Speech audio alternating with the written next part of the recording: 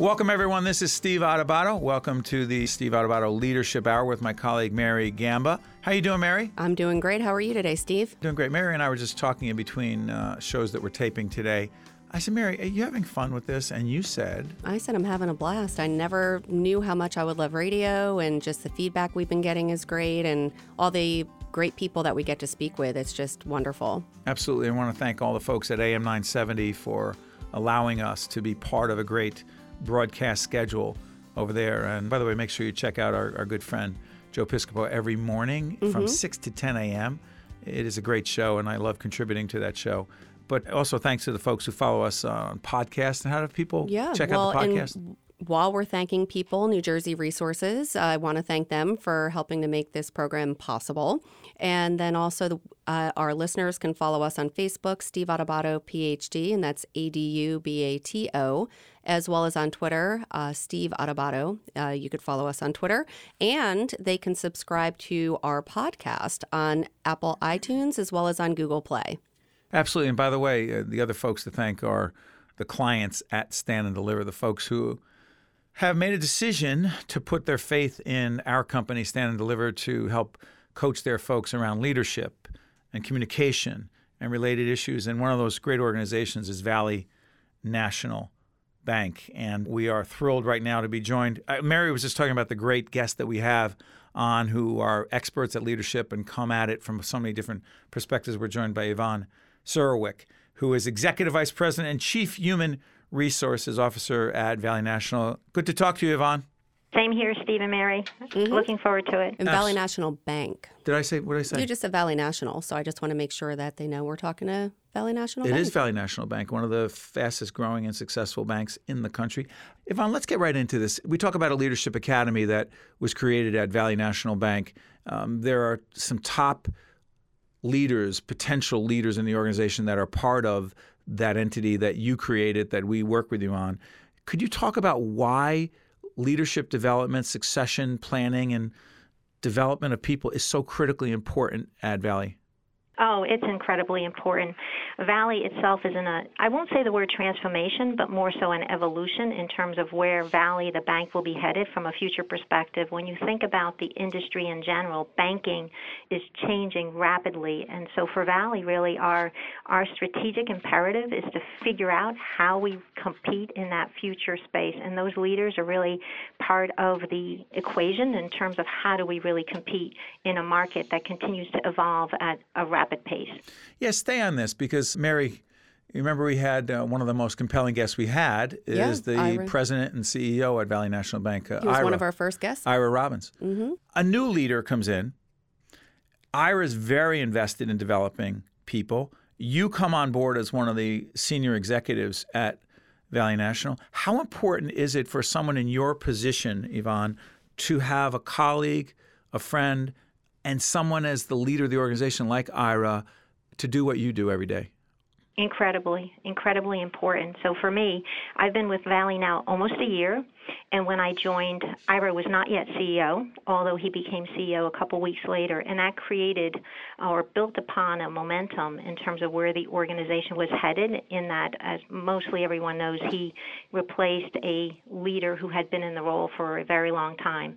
So for Ira really to establish his leadership brand, and then for me to really, the environment couldn't be any more connected, if you will, in terms of what he's driving from a CEO perspective, and how do we, from a talent and a leadership perspective, really support Valley's vision. Stay on that. By the way, we're talking to Yvonne Surowiec, who is the Chief Human Resources Officer, Executive Vice President, Chief Human Resources Officer at Valley National Bank. You know, we often talk about high potential leaders. What exactly are we talking about? What are we looking for, Yvonne? So that's an interesting question, and I'll try to answer it not from a theoretical view in terms of talent speak, Sure. but from a business perspective in terms of how we think about those leaders that not only want to do more, that want to be challenged, that have the aspiration, and that have the desire to really make an impact on the organization.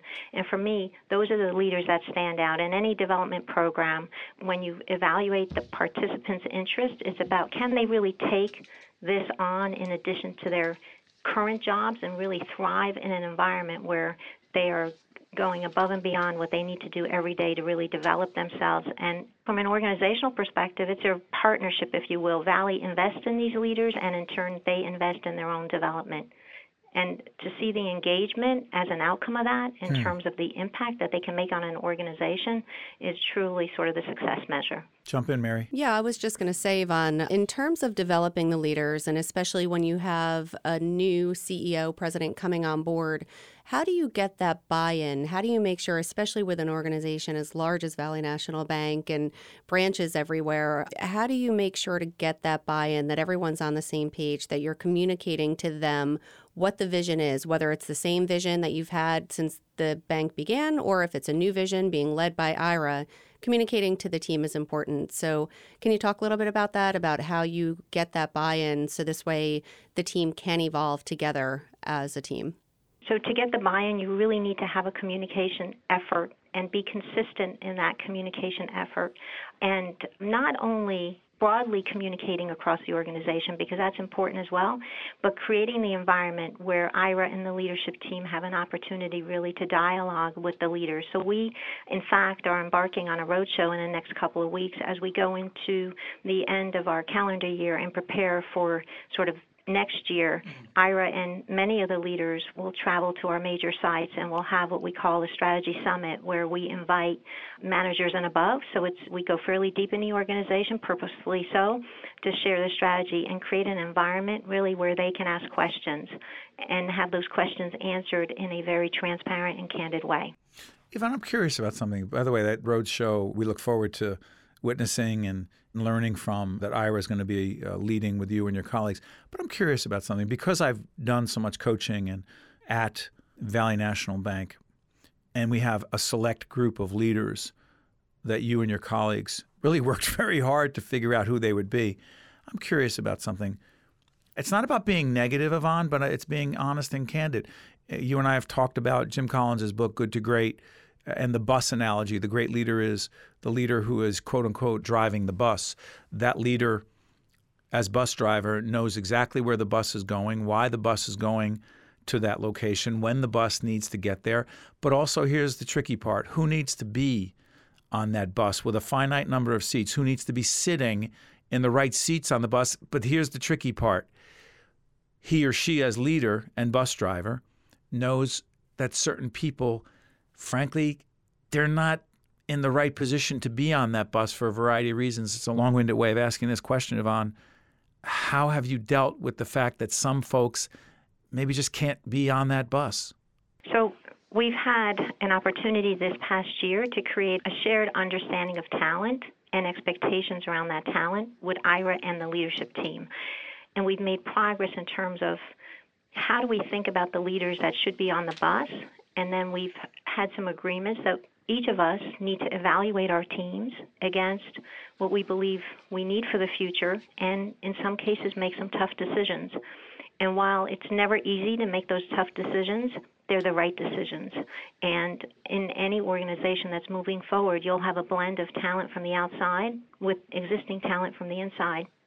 And what happens as you hire key talent from the outside, the bar starts to get set at a different place, and in many cases rises.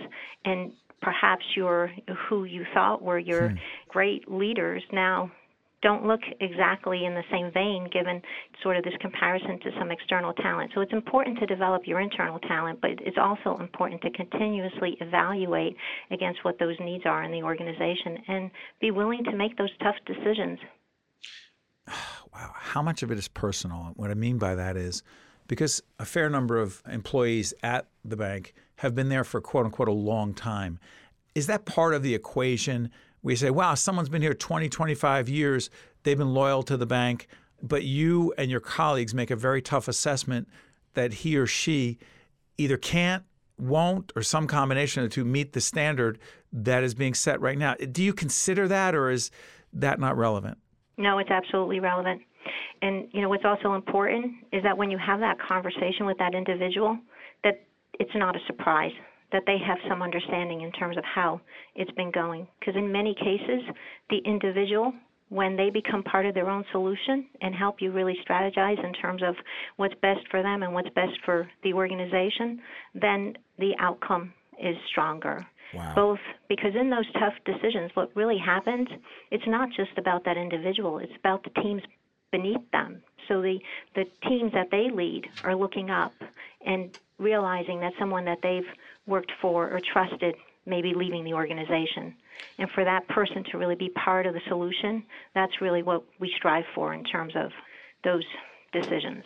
Yvonne Sarwick is Executive Vice President, Chief Human Resources Officer at Valley National Bank. One more question. I'm going to open up a Pandora's box, Mary Gamba. But you said it before. I did a seminar last week for the New Jersey Business and Industry Association. They had a conference on women in leadership, empowering women, if you will. And the Pandora's box is this, Yvonne. Do you believe in any substantial way that men and women in general, or specifically, lead differently, and if so, how? I tell you, it's a Pandora's box I'm opening. Wow. You're right, you are. I'm sorry, but it's I heard so many women at this conference saying women have certain traits and characteristics as leaders, and that's what we need more of. And I'm thinking, okay, is that across the board? Is it like, where are we getting that? So you're a woman lead. You're a leader who happens to be a woman. You've dealt with all kinds of people and all kinds of organizations. So I'm curious about your thoughts. So there's a personal view that I have on this particular question, and then there's more of the broader view. Personally, I started as a developer.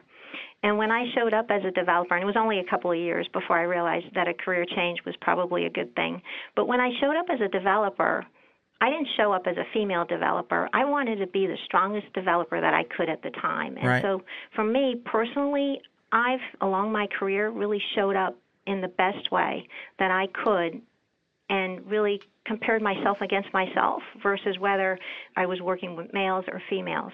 From a Valley perspective, though, 70% of our population is female. Is that right? That's fascinating. I didn't realize that. And I'm really proud to say that as typically when you go up higher in management ranks, that number trails off. Yet when you look at our board, when you look at our executive team, we have at the executive team level about 40% representation from females.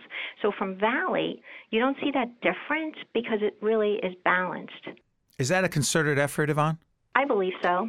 I believe so. The opportunities were created for the female leaders, and we continue to ensure that we're really evaluating at each level of the organization the individuals for positions and ensuring that we take a holistic view, if you will.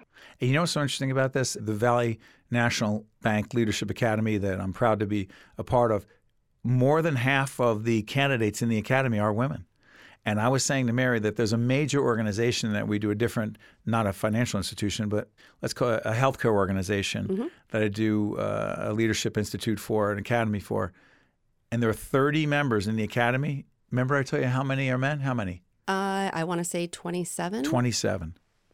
27, Yvonne. So I do think it differs. It really is a cultural thing in terms of each organization and how that shows up. And do women show up differently than men in some cases? Of course they do. I mean, there is a genetic difference.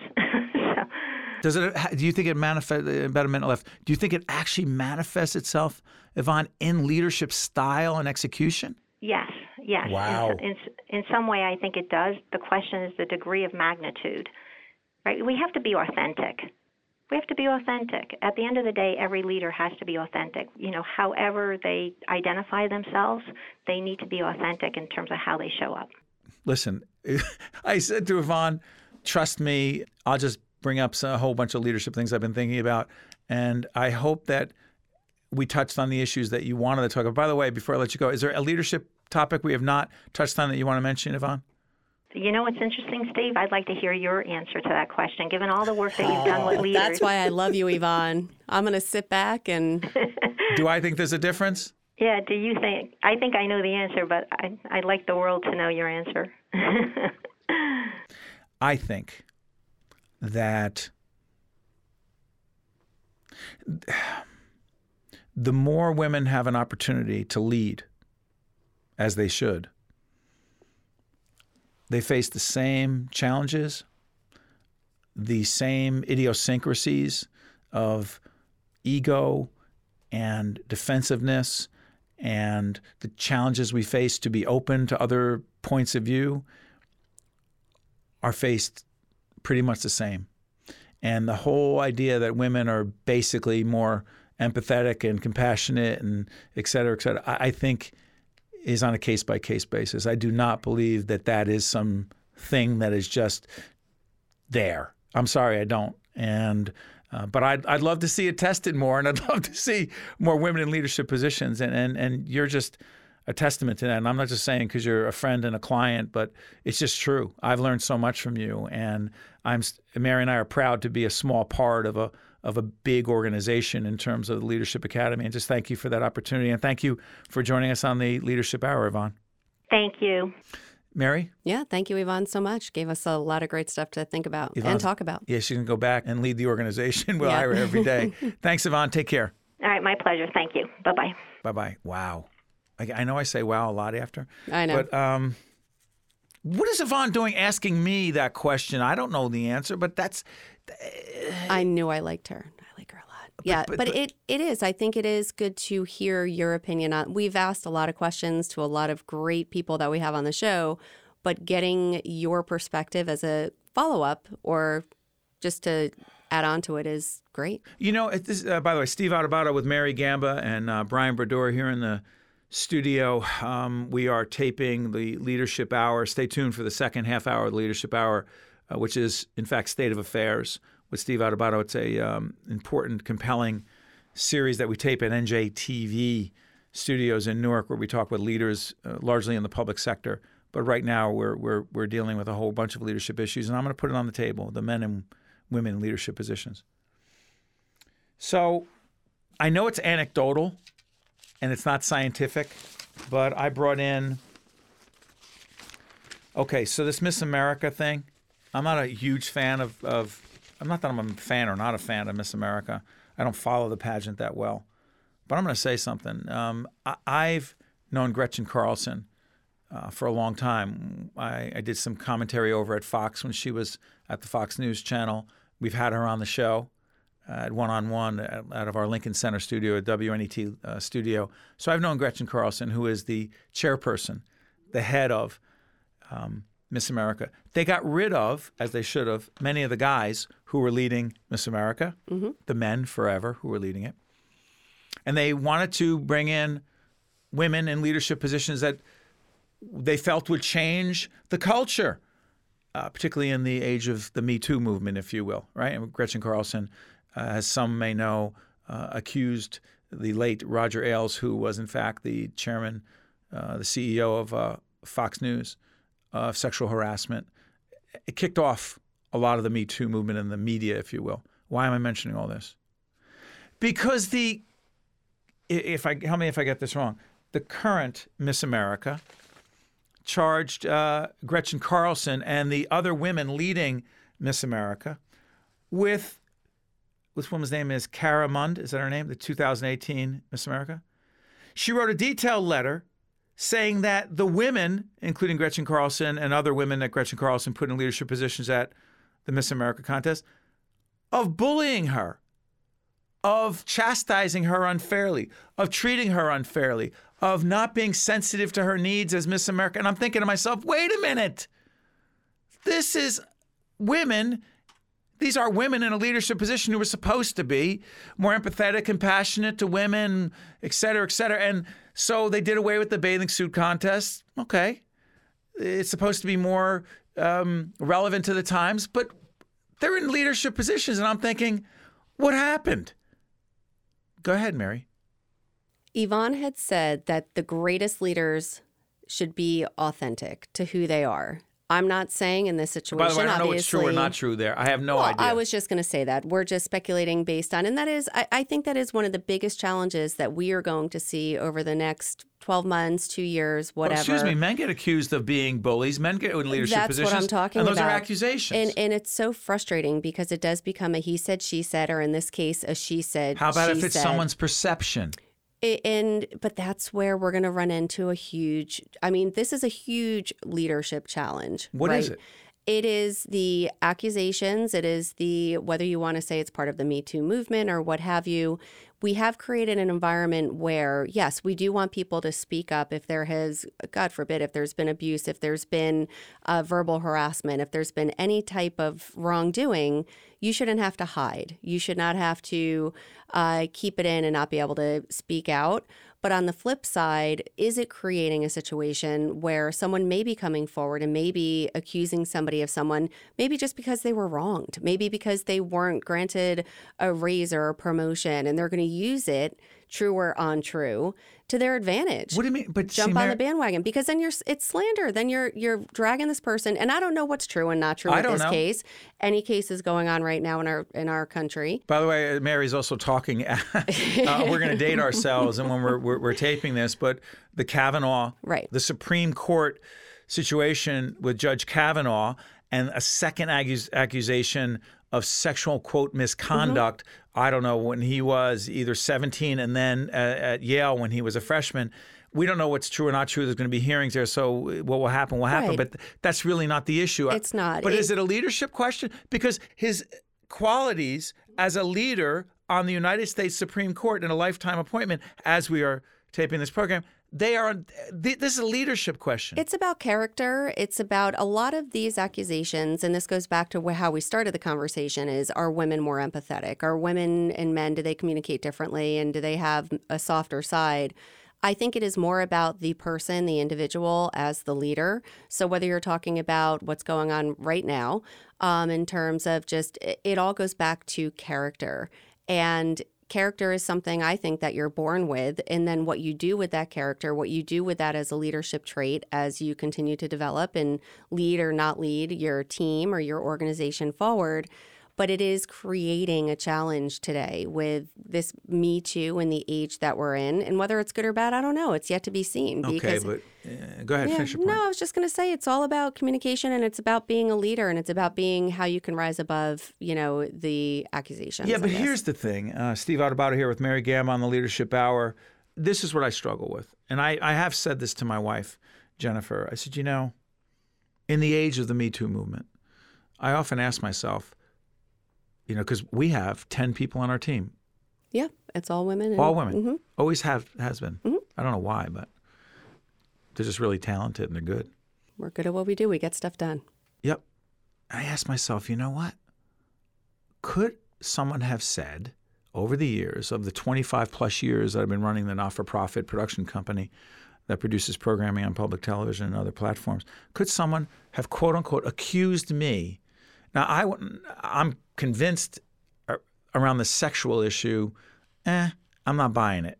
But it could. Could someone more realistically accuse me of, dare I say, creating I'm going to use the word hostile work environment? Well, what do you mean by that?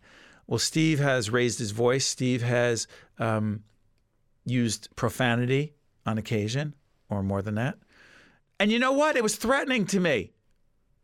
And the answer realistically would be, yeah, they could. Now, a lot of this is written about in my book, Lessons in Leadership, the things that I've learned from acting in ways that were inappropriate. But say someone said, I felt threatened.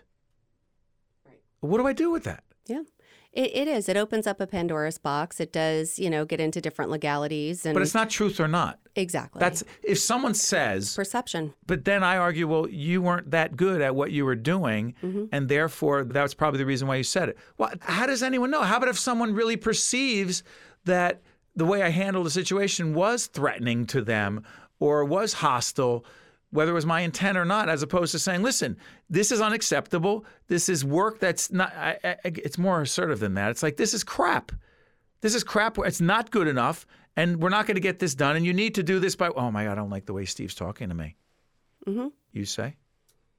Because you've been on the other end of this as well. Let's not play games here. Oh, no, of course I have been. And you've challenged me on it. And I have challenged you on it because there is a difference. Not recently. No, definitely not. Because great leaders evolve and take feedback and apply it, and you have done so, which is fantastic. And to your credit as a leader of the organization. And I will not argue with that. Exactly. But there have been times, and when the stakes are high, the emotions get high. And when mistakes are made at those moments, things Or are the going to be stakes said. aren't even that high and you act like they're high. Oh, that's the worst. And Yep. you go from 0 to 60. I've said to you a million times, you can't get as angry because I used a wrong name in an email as you do if I lost a $50,000 proposal or grant because I missed a deadline for a year. So It's it needs to proportionality. be, it has to be proportionate, because if not, then it's just going to become noise and no one's even going to listen because, well, he yells at me all the time anyway. So then you just shut down and you don't even listen and you just come to work every day and do your job. And But go back to the whole question of the way this whole conversation started is in the quote Me Too movement. yeah. Leaders. Mm-hmm. And you don't have to be the CEO. You could just be a leader in an organization who happens to be a man. Right. Do you think there's an environment that we're in right now that, because women don't get accused of this for some reason I would not want to be a man right now. I mean, you're talking in a leadership position? You're talking people with pensions on the line. You're talking with people that have worked hard, their reputation. If somebody has worked at an organization for 25, 30 years and then an accusation comes out, even if it's found to be unwarranted, untrue, there will be that tarnish on your brand and on who you became, and that's very unfortunate. Yeah, okay, yeah, but there are people like Les Moonves, who was the leader of CBS, who made a ton of money for them, who made a ton of money for himself, who allegedly treated women in a horrific fashion. Right. But there's also But there's Harvey allegedly- Weinstein. There's also my former colleague, Charlie Rose, all kinds of folks. Many of Matt these, Lauer, who yeah. knows what happened. But Mary, it's not like this stuff is made up. Some of it, all of those situations, there is evidence, there's factual basis, there were witnesses, Yes. there's a paper trail Go ahead. of people saying in some of the situations, you know, a doctor or a nurse that was treated by one of the people that you had said, there's email, And by the way, a lot of leaders in those organizations turned a blind eye to this course. stuff, which is a real lack of leadership. Go That ahead. is a lack of leadership. But then you get on the flip side of it where it could even just be one out of the blue, hey, when we were 15 at a party, you did X, Y, and Z. And how do you go back? How do you prove or disprove? How do you even, you know, again, we're going to date ourselves, but, you know, when the trial happens this week, when, you know, it. You're talking about the Senate testimony Exactly. But with Judge Kavanaugh. yeah. So how do you prove or disprove? What do you know, you're going to get each But of their leadership is testimony. not a court of law. But this is kind of and I hate to use the word kind of because it's a qualifier, but it is turning it into, I just hope that it goes in the right direction. I hope What's that the right direction? The right direction is that people who have been afraid to speak up, who are afraid to say, I have been wronged, I have been mistreated in a way. Or I was put in a position to make me feel as if I did not respond in a sexual fashion to this overture. My job was at risk. Right. My career is at risk. That's real. That is real. But what I And don't men have been want, doing that for a very long time. But we can't Some go the men. way that Little League and all of this where everyone gets a trophy at the end of the day. And What does there- that have to do with getting a trophy? It has to do with, sometimes I do believe that there's people in an organization. It's easier to play victim. It's easier to say, you don't like me. You're treating me differently than Bob down the hall. You're treating me this way because I'm a woman. You're treating me this way because I'm older, younger, millennials, whatever you want to say, whatever you want to fill in the blanks with. And that's not fair to do to a leader who, sure, maybe they could have handled the way that they communicated when something went wrong in a better fashion. But that does not preclude them from saying tough things, giving really hard to hear feedback that may, frankly, make you angry. He made me cry, Yeah, exactly. But which you want to means know he what? must be a mean But a that's mean not leader. illegal. That's the real world. But so you said need character.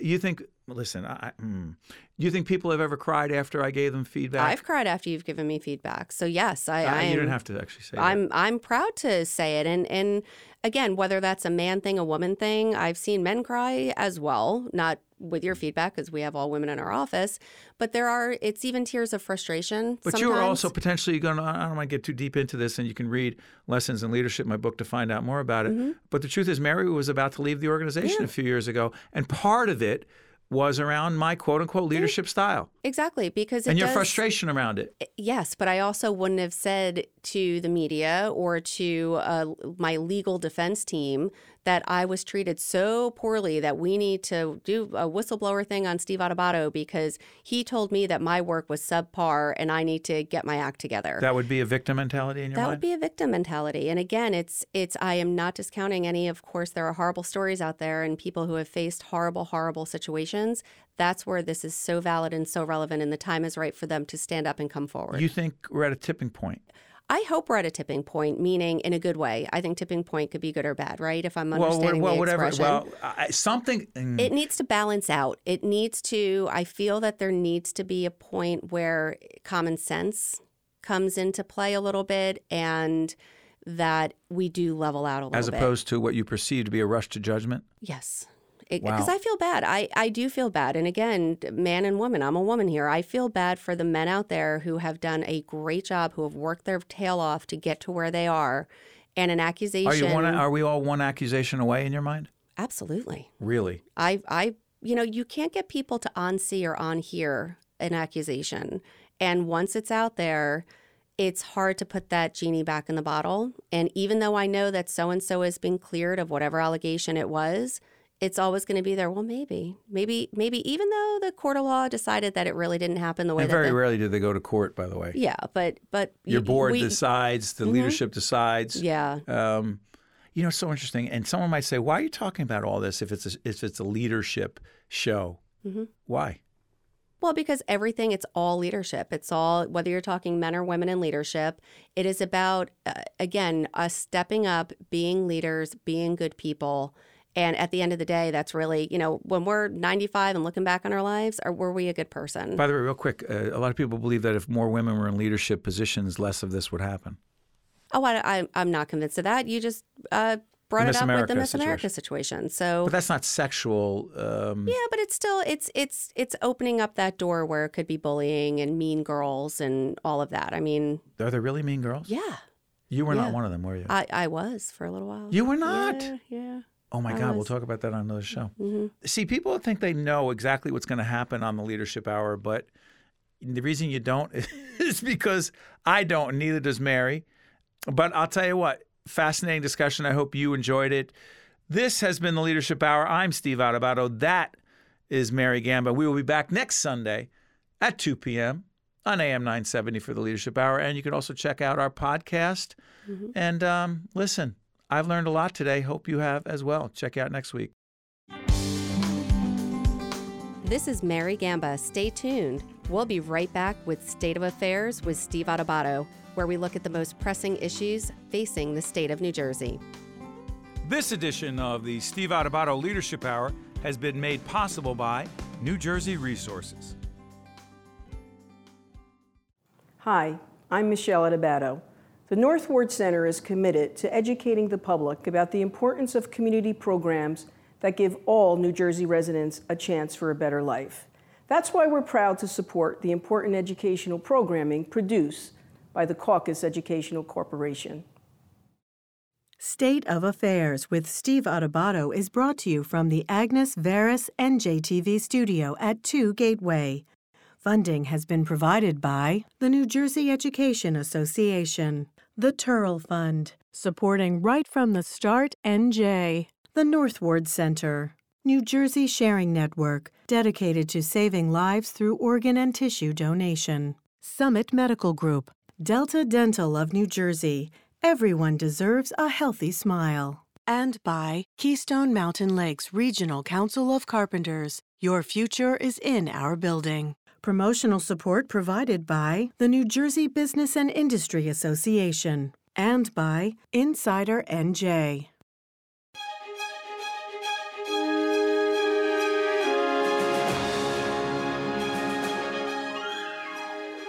Welcome to State of Affairs. I'm Steve Adubato. We are, in fact, coming to you from the Agnes Veris NJTV studio of Newark, New Jersey. It's my honor and pleasure to once again welcome State Senator Joseph Vitale, who is the chair of the Senate Health, Human Services, and Senior Citizens Committee, vice chair of the Senate Labor Committee. Good to see you, Senator. Good to be here. Thank you.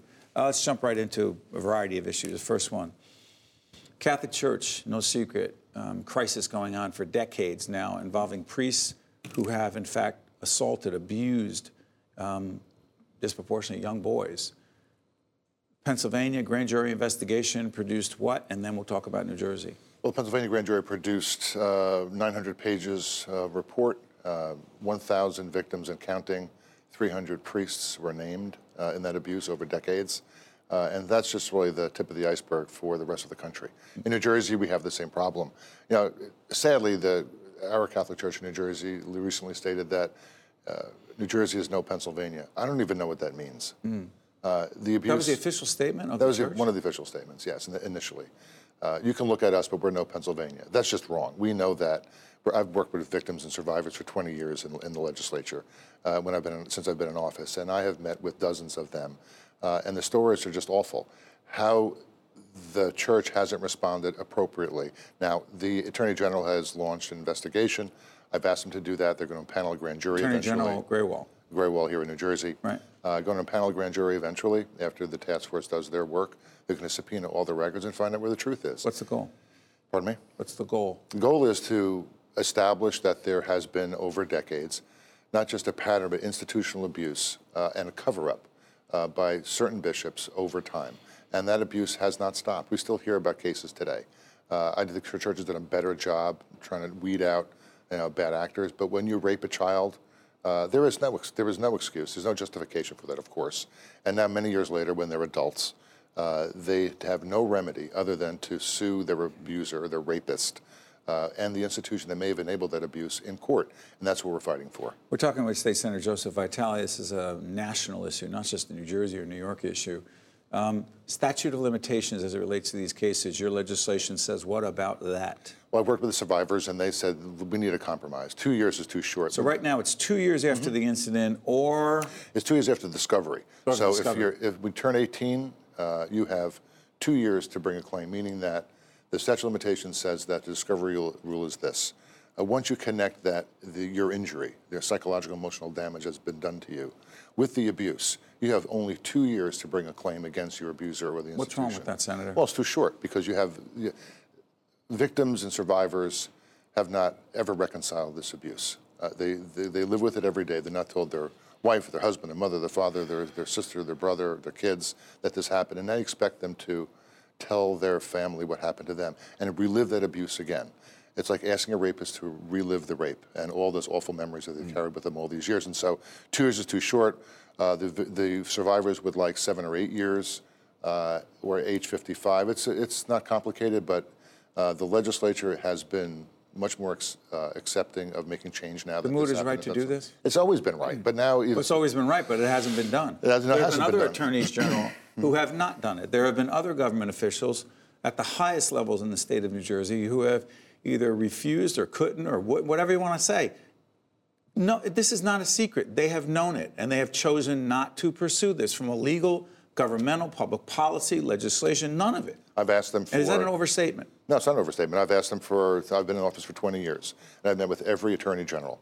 And they've all said, well, we have this memorandum of understanding with the church, and what? They're doing a better job of cleaning up their act. And how about naming the people? How about naming the people who raped little boys? No, girls. That wasn't part of the agreement, was it? No, only going forward. Only after that agreement. You mean if something happened after that? Before what about that. So if something happened before that, we don't need to hear about it. We need to know about it. It's after the fact. After 2002, they enter into an agreement with the church, and they say that you shall tell every story going forward, but not retrospectively. Steve Adubato, this is State of Affairs, talking with Senator Joseph Vitale, the issue of sexual abuse, the assault of young boys by priests in the Catholic Church, and the way the church has dealt with it. Wondering, where is the church on this? Our executive producer, Jackie Heyer, our entire team, we reached out to the church more officially, more specifically, my diocese, Archdiocese of Newark. We are waiting for Cardinal Tobin to agree to, I don't know, Jackie, tell me how many times we've asked. We're waiting, look forward to that interview. It's been many, many times, and I promise you he will be here, hopefully, and respond to those questions. Is that part of the story? That they're not very public about how they talk about this? No, they don't. There was a prayer service just last week at the Basilica, and they asked for prayers for the survivors, and they talk about how sorry they are that this happened. And I know they're being very genuine about that. Yeah. But that doesn't mean that they've really exposed what happened. And the Pope? Well, I'm disappointed in the Pope that he hasn't gone far enough. He has to say that all the bishops that knew, any archbishop, any church leader who knew about this abuse has to go. One more thing on this. We'll have the Attorney General in the state of New Jersey, Attorney General Graywall, who will be joining us. There is, in fact, Jackie, if we can find that hotline and put it up, there is Attorney General's office. They have a hotline where people 24/7 can call if they have been abused, they have a case they want to report, dealing with what we're talking about right now. That's how important it is. Let's shift gears. And it's ringing off the hook, by the way. I know. Apparently, they can't even handle the number of calls. Excuse me, Senator. I talked offline with you about an initiative we have called Right from the Start NJ. Our team will put up the website right now. Looking to protect, take care of, deal with the needs of infants and toddlers, 0 to 3. We had State Senator Teresa Ruiz here, your colleague, talking about legislation you're involved in. Had the Commissioner of Health, Commissioner of Family Services, I'm not sure the exact title of the department, but a whole range of other government officials dealing with this population. What is the primary focus and concern you have as it relates to dealing with those who are 0 to 3 and prenatal care connected to that as well for moms who give birth? Sure. Well, we know that there are a number of issues involved in that this particular topic. All parents know, and most experts will tell you, that a child's development between the ages of 0 and 3 is paramount to their development over time. If we don't get them earlier, sooner, then they fall behind. They fall behind those children who have access to take care and child care and good teachers. So we're hoping that over time, particularly children and families who don't have the means and the wherewithal to afford child care. We just had a child 9 months ago. It's expensive. To expect a middle class or a low-income family. Yeah, to low-income family. Thank you. Low-income family. You told me I'm sleeping a little bit. A little better. Mom's taking the beating, not me. Got it. But if we don't catch them early enough, then it's tragic for them because they fall behind. What about child care workers? Senator Ruiz talked about this. What are we paying child care workers? Is it enough? How does this impact who we're recruiting and retaining into this critically important field, protecting infants and toddlers? Well, it's just like we talk about home care workers, people who come into the homes or folks who work in nursing homes, people who have the toughest jobs, people who are taking care of children. Many times it's 3 or 4 at a time, right? That's the limit, that's the ratio. It's difficult work and it's important work. And if we don't pay them a living wage with benefits, how are we going to recruit and retain people? Anyone who's watching this knows that if you have a job, even if it's, you wake up sometimes you're not happy about going to work, but you're making a good living, you're providing for your family. If you can't do that as a child care worker, you're going to go someplace else. Educating the public about prenatal care. And again, we'll put up our website again. Why is that so important? Well, prenatal care is important for the mom and for the kid. So St. Barnabas, Robert Wood Barnabas and the Barnabas Health System have done a great job at a new initiative to really ramp up what's called Stop, Look, and Listen, to talk to the mom just after they've given birth and before to make sure that she's okay. And there are signs that they need to sort of acknowledge if she's in trouble or maybe in trouble going forward. But prenatal care is paramount in New Jersey, especially in urban communities where healthcare access is limited through Medicaid providers. Those moms don't get the prenatal care they need, and the kids suffer for it. We're talking to State Senator Joseph Vitale, the leader of in the state legislature when it comes to a whole range of healthcare issues. Steve Adubato here. This is State of Affairs. The Trump administration and their efforts as it relates to, I'm not going to say dismantling, but changing the Affordable Care Act, otherwise known as Obamacare. What does that mean in New Jersey? A and B, what are you and your colleagues doing to protect New Jerseyans and their health coverage? Well, Donald Trump and the Republicans in Washington, as you've said, made it a mission. You mean Congress? Congress, right, to dismantle the ACA. And they've been doing a pretty good job of it lately, but New Jersey has stopped them. So Governor Murphy signed my legislation just a couple of months ago that requires individuals in New Jersey to have health insurance. The Republicans in Congress and the president are doing away with that at the end of the year, and that's very important to know that. Is that the individual mandate? The individual mandate. So you have to have insurance. And we also passed a bill the governor signed that will lower insurance rates in the individual market by nearly 9% next year. It's a new reinsurance model. It's adopted by states across the country, Republican and Democrat governors. Scott Walker in Washington, in Wisconsin, Republican, Democrats in New Jersey and in Oregon and other places have adopted this new measure. Lower insurance rates, that's never happened in the history of health insurance. So that'll go down next year for those individuals.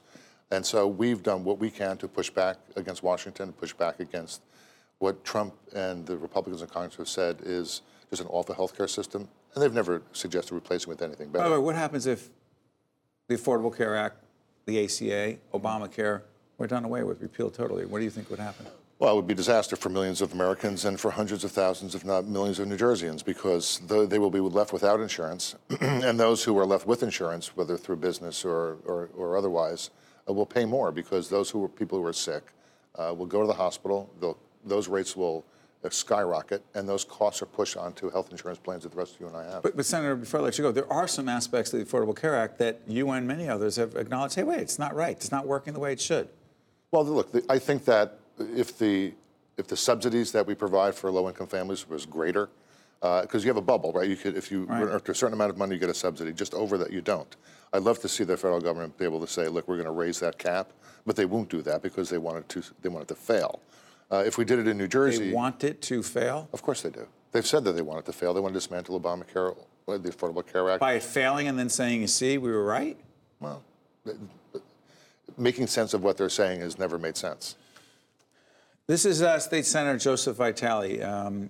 Joe, I want to thank you for your service in the state, the role you're playing in the Senate Health, Human Services, and Senior Citizens Committee, and also the Vice Chair of the Senate Labor Committee, and also, more importantly, being a dad, new dad. It's great How many stuff. months again? 9.5. Best thing I ever did. Thank you, Joe. Thank you, Appreciate it. Steve. Stay right My there. pleasure. State of Affairs, Steve Adubato. We'll be right back.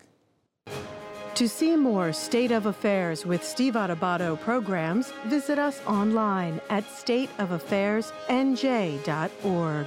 If you would like to express an opinion, email us at info@caucusnj.org. Find us on Facebook at facebook.com/Steve Adubato, PhD. And follow us on Twitter at Steve Adubato. We're pleased to welcome two very good friends of the show, Brendan Gill, Democratic strategist, Essex County Freeholder, and principal in the B. Gill Group. And also Mike Duhame, Republican strategist, partner at Mercury. Good to see you, gentlemen. Thanks, Steve. Want to talk a little politics? Sure. Okay, we're in the fall of 2018. Are people engaged in this so-called midterm election with the U.S. Senate race, Bob Menendez, Bob Eugen, and a bunch of congressional races? Are people saying, hey, I'm in? I got to tell you, Steve, from the Democratic side of the aisle, I've never seen this much engagement in a midterm election year. I've been involved in campaigns up and down this state over the last 20 years. Happened to also participate, in local party activity. I have never had more people raising their hand to volunteer, to canvass, to phone bank, to plug in. So there is a lot of engagement. See energy. What do you see, Mike? There's a lot of energy out there. Yeah, I think one way you engage intensity and energy is through the number of votes, the sheer number of votes that are cast. And looking at primaries is a bit of a harbinger. And if you look at what happened in New York, the turnout in New York just a few days ago, last week. The Cuomo primary? Cuomo primary was double what it was 4 years ago. If you look at the New Jersey primary this year, Democrats had a very high turnout. And it's something that people overlooked in the 2016 presidential election. There was far more intensity on the Republican side in the primaries. There was so much focus on Donald Trump, but Hillary Clinton was getting far fewer votes than Barack Obama when he won the primary. So there is intensity on this side, on the Democrat side. I think you have to, if you're a Republican, you have to see that and acknowledge it and obviously figure out a way to fight through it. But that intensity is there. I would agree with Mike on that point too, Steve. And also one even statistic from the gubernatorial election last year in the state, in the Democratic primary, there were more votes. Governor Murphy at that time, candidate Murphy at that time. I think you did. You run that campaign? I did run that I'm joking. campaign. We know you ran the campaign. Go ahead. That's okay. Well, got to get it while you can. Yeah, exactly. I was going to say we received under some brilliant leadership. We received more. Ambassador Murphy at the time received more votes, just raw votes, than were cast in total in the Republican primary. So you can, I agree with Mike, you can sometimes see the intensity on either side by looking at primary numbers. And I could tell you anecdotally, just being out there in the field quite a bit, there is some real intensity out there. So, Mike, let me ask you, how much of this race, the U.S. Senate race between Menendez and Eugen, how much of several congressional races, by the way, I think at 23 or 24 seats, the Democrats have to turn around the House. They have to win 25, they'll have a majority. You have to win 25 seats in the lower house for the Democrats to have control of the lower house, which could have all kinds of implications. Let's leave impeachment discussions off the table. How much of this U.S. Senate race in New Jersey and the congressional races are influenced by, let's just simply say, President Donald Trump?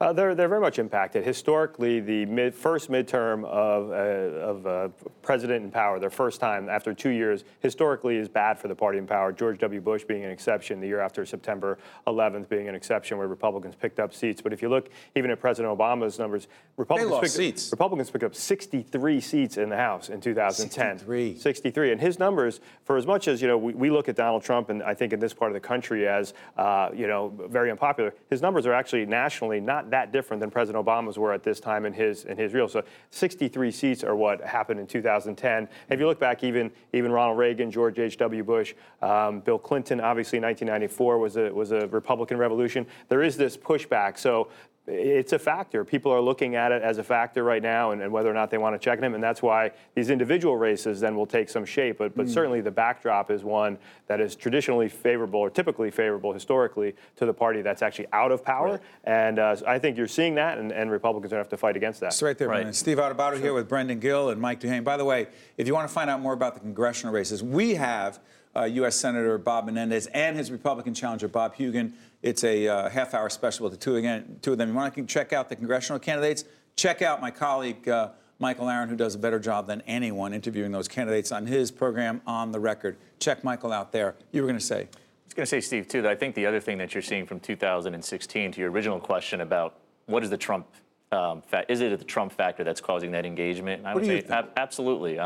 What I've seen in a state, again, in New Jersey at least, that there were many people who, at least in the Democratic base, who voted but didn't do much more than vote. And I can't tell you how many people are out there saying that they need to do more. So they're participating actively in these congressional campaigns in a way that they haven't in the past. What's the result of that? You see Democratic congressional candidates competing in districts here in New Jersey that we have never competed in before.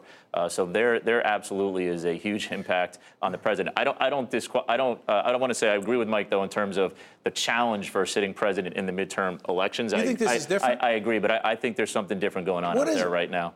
So I think it's a combination of factors. It's a combination of the president, his style, the day-to-day news that's coming out of Washington, and also this idea that people who were surprised by that result, again, I'm talking really more specifically to New Jersey, not nationally, right. But many people within New Jersey, I think, across the board, were surprised that he won, and they decided and have decided that they need to be more a part of this process. And is this the time they show that? And this is the time they show it. Mike, how challenging is it?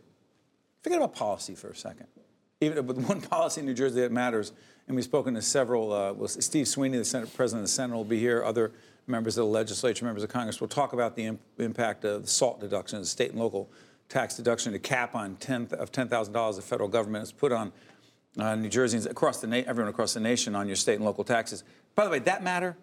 It matters in New Jersey. I mean, disproportionately, there are 4 states that ended up really being hurt by that. New Jersey being one of the biggest ones. California, New York? And Maryland being the 4th, along with New Jersey. So there was, yes, I think, but there is the counterbalance to that is that the economy is going very well. Now, it really is. Now, if the president could speak just about that and not about a myriad of other things, he hasn't shown the ability to do that at this point. But I think if you could focus just on that, Republicans would be very happy, and they would be able to say, we're putting conservatives on the Supreme Court, we are getting tax cuts, the economy is going in a good direction. So many of those other indicators, the many people who voted for the president should be happy with, but there are so many distractions out there that we're not talking about the economy. Normally, we would be talking about the economy be a good thing, and it would really be a pushback against that historical norm that I talked about, but it's not a focus. That's Mike DeHaan. This is Brendan Gill. I'm Steve Adubato. Brendan, I'm going to ask you guys both this.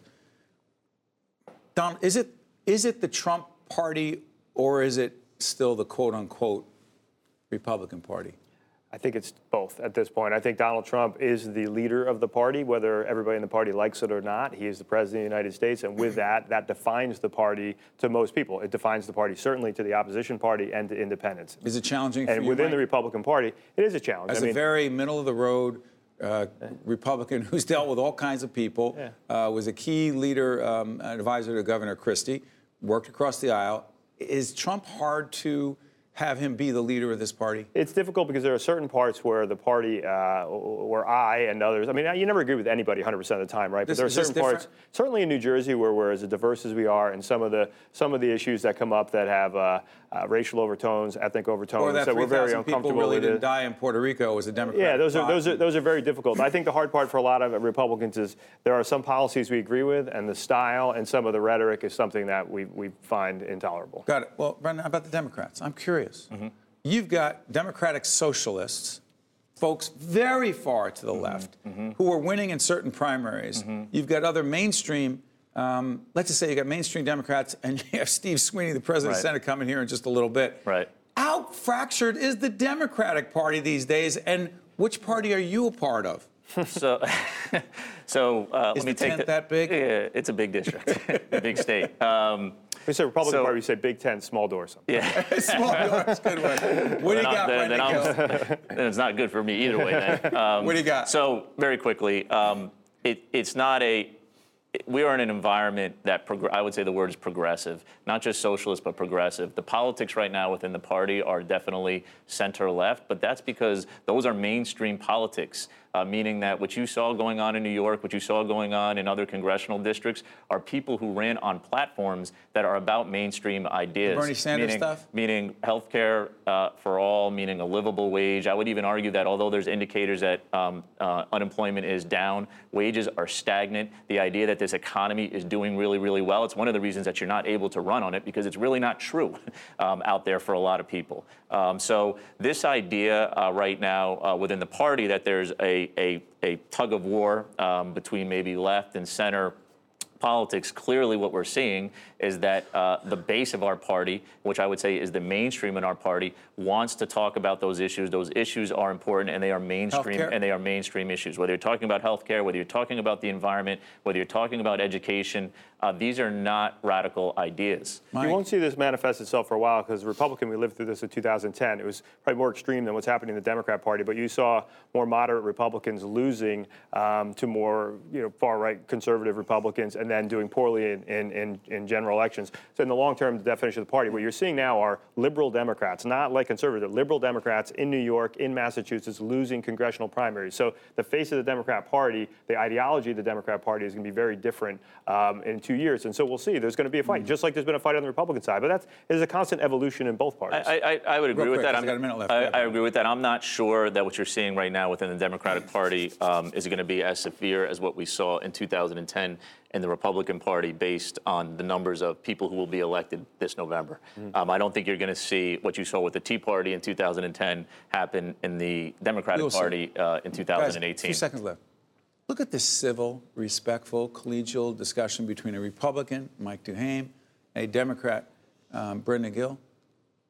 Why is this not taking place across the country, and why is there so much polarization, divisiveness, and hey, we can't talk? 30 seconds, The media has changed tremendously now. You can self-select what you do. It's us, Mike. It's your fault. No, it's your fault. No, it's allowed people. It's allowed people to self-select. So if you're a Republican, you can get your news from Breitbart. You can listen to Hannity and Rush in the car, and then watch Fox News when you get home. Same with a Democrat. You can watch MSNBC. You have to have actual discourse with real live human beings. Brendan, what do you got? A few seconds. I agree, and I would say finally that it's okay to be passionate. We have to accept that it's okay to be passionate about issues. Not nasty and name-calling, and we can't talk. Right, but that we can agree to disagree and work towards common purpose. That's why I'm involved. I still believe that, and we can still get there. Brendan Gill, Mike Duhame, I'm Steve Adubato. Just listening to these guys. Check you out on the State of Affairs next time. Thank you, gentlemen. See you next time. Thank you. That was good. State of Affairs with Steve Adubato is a production of the Caucus Educational Corporation, celebrating over 25 years of broadcast excellence. State of Affairs with Steve Adubato is brought to you from the Agnes Veris NJTV studio at 2 Gateway. Funding has been provided by the New Jersey Education Association, the Turrell Fund, supporting Right from the Start NJ, the Northward Center, New Jersey Sharing Network, Summit Medical Group, Delta Dental of New Jersey, and by Keystone Mountain Lakes Regional Council of Carpenters. Your future is in our building. Hi, I'm Dennis Wilson, President and CEO of Delta Dental of New Jersey. You probably know that visiting your dentist and daily at-home care are necessary for maintaining good oral health. What you might not know is that your oral health is connected to your overall health. Oral health may impact conditions like diabetes, blood disorders, and heart disease. Regular cleanings and checkups allow your dentist to assess your risk and keep you and your smile healthy. I could feel my lungs fill with oxygen, and I got my life back. The Sharing Network means to me hope, life, and everything. The Sharing Network was a lifeline to me when I really needed it. We are an organ procurement organization. The core purpose of the New Jersey Sharing Network is to save and enhance lives. To honor those who gave. Pay tribute to those who received. Offer hope to those who continue to wait. And remember the lives lost while waiting. For the gift of life. This is Mary Gamba. If you want more leadership tips and tools, log on to stand-deliver.com. This edition of the Steve Adubato Leadership Hour has been made possible by New Jersey Resources.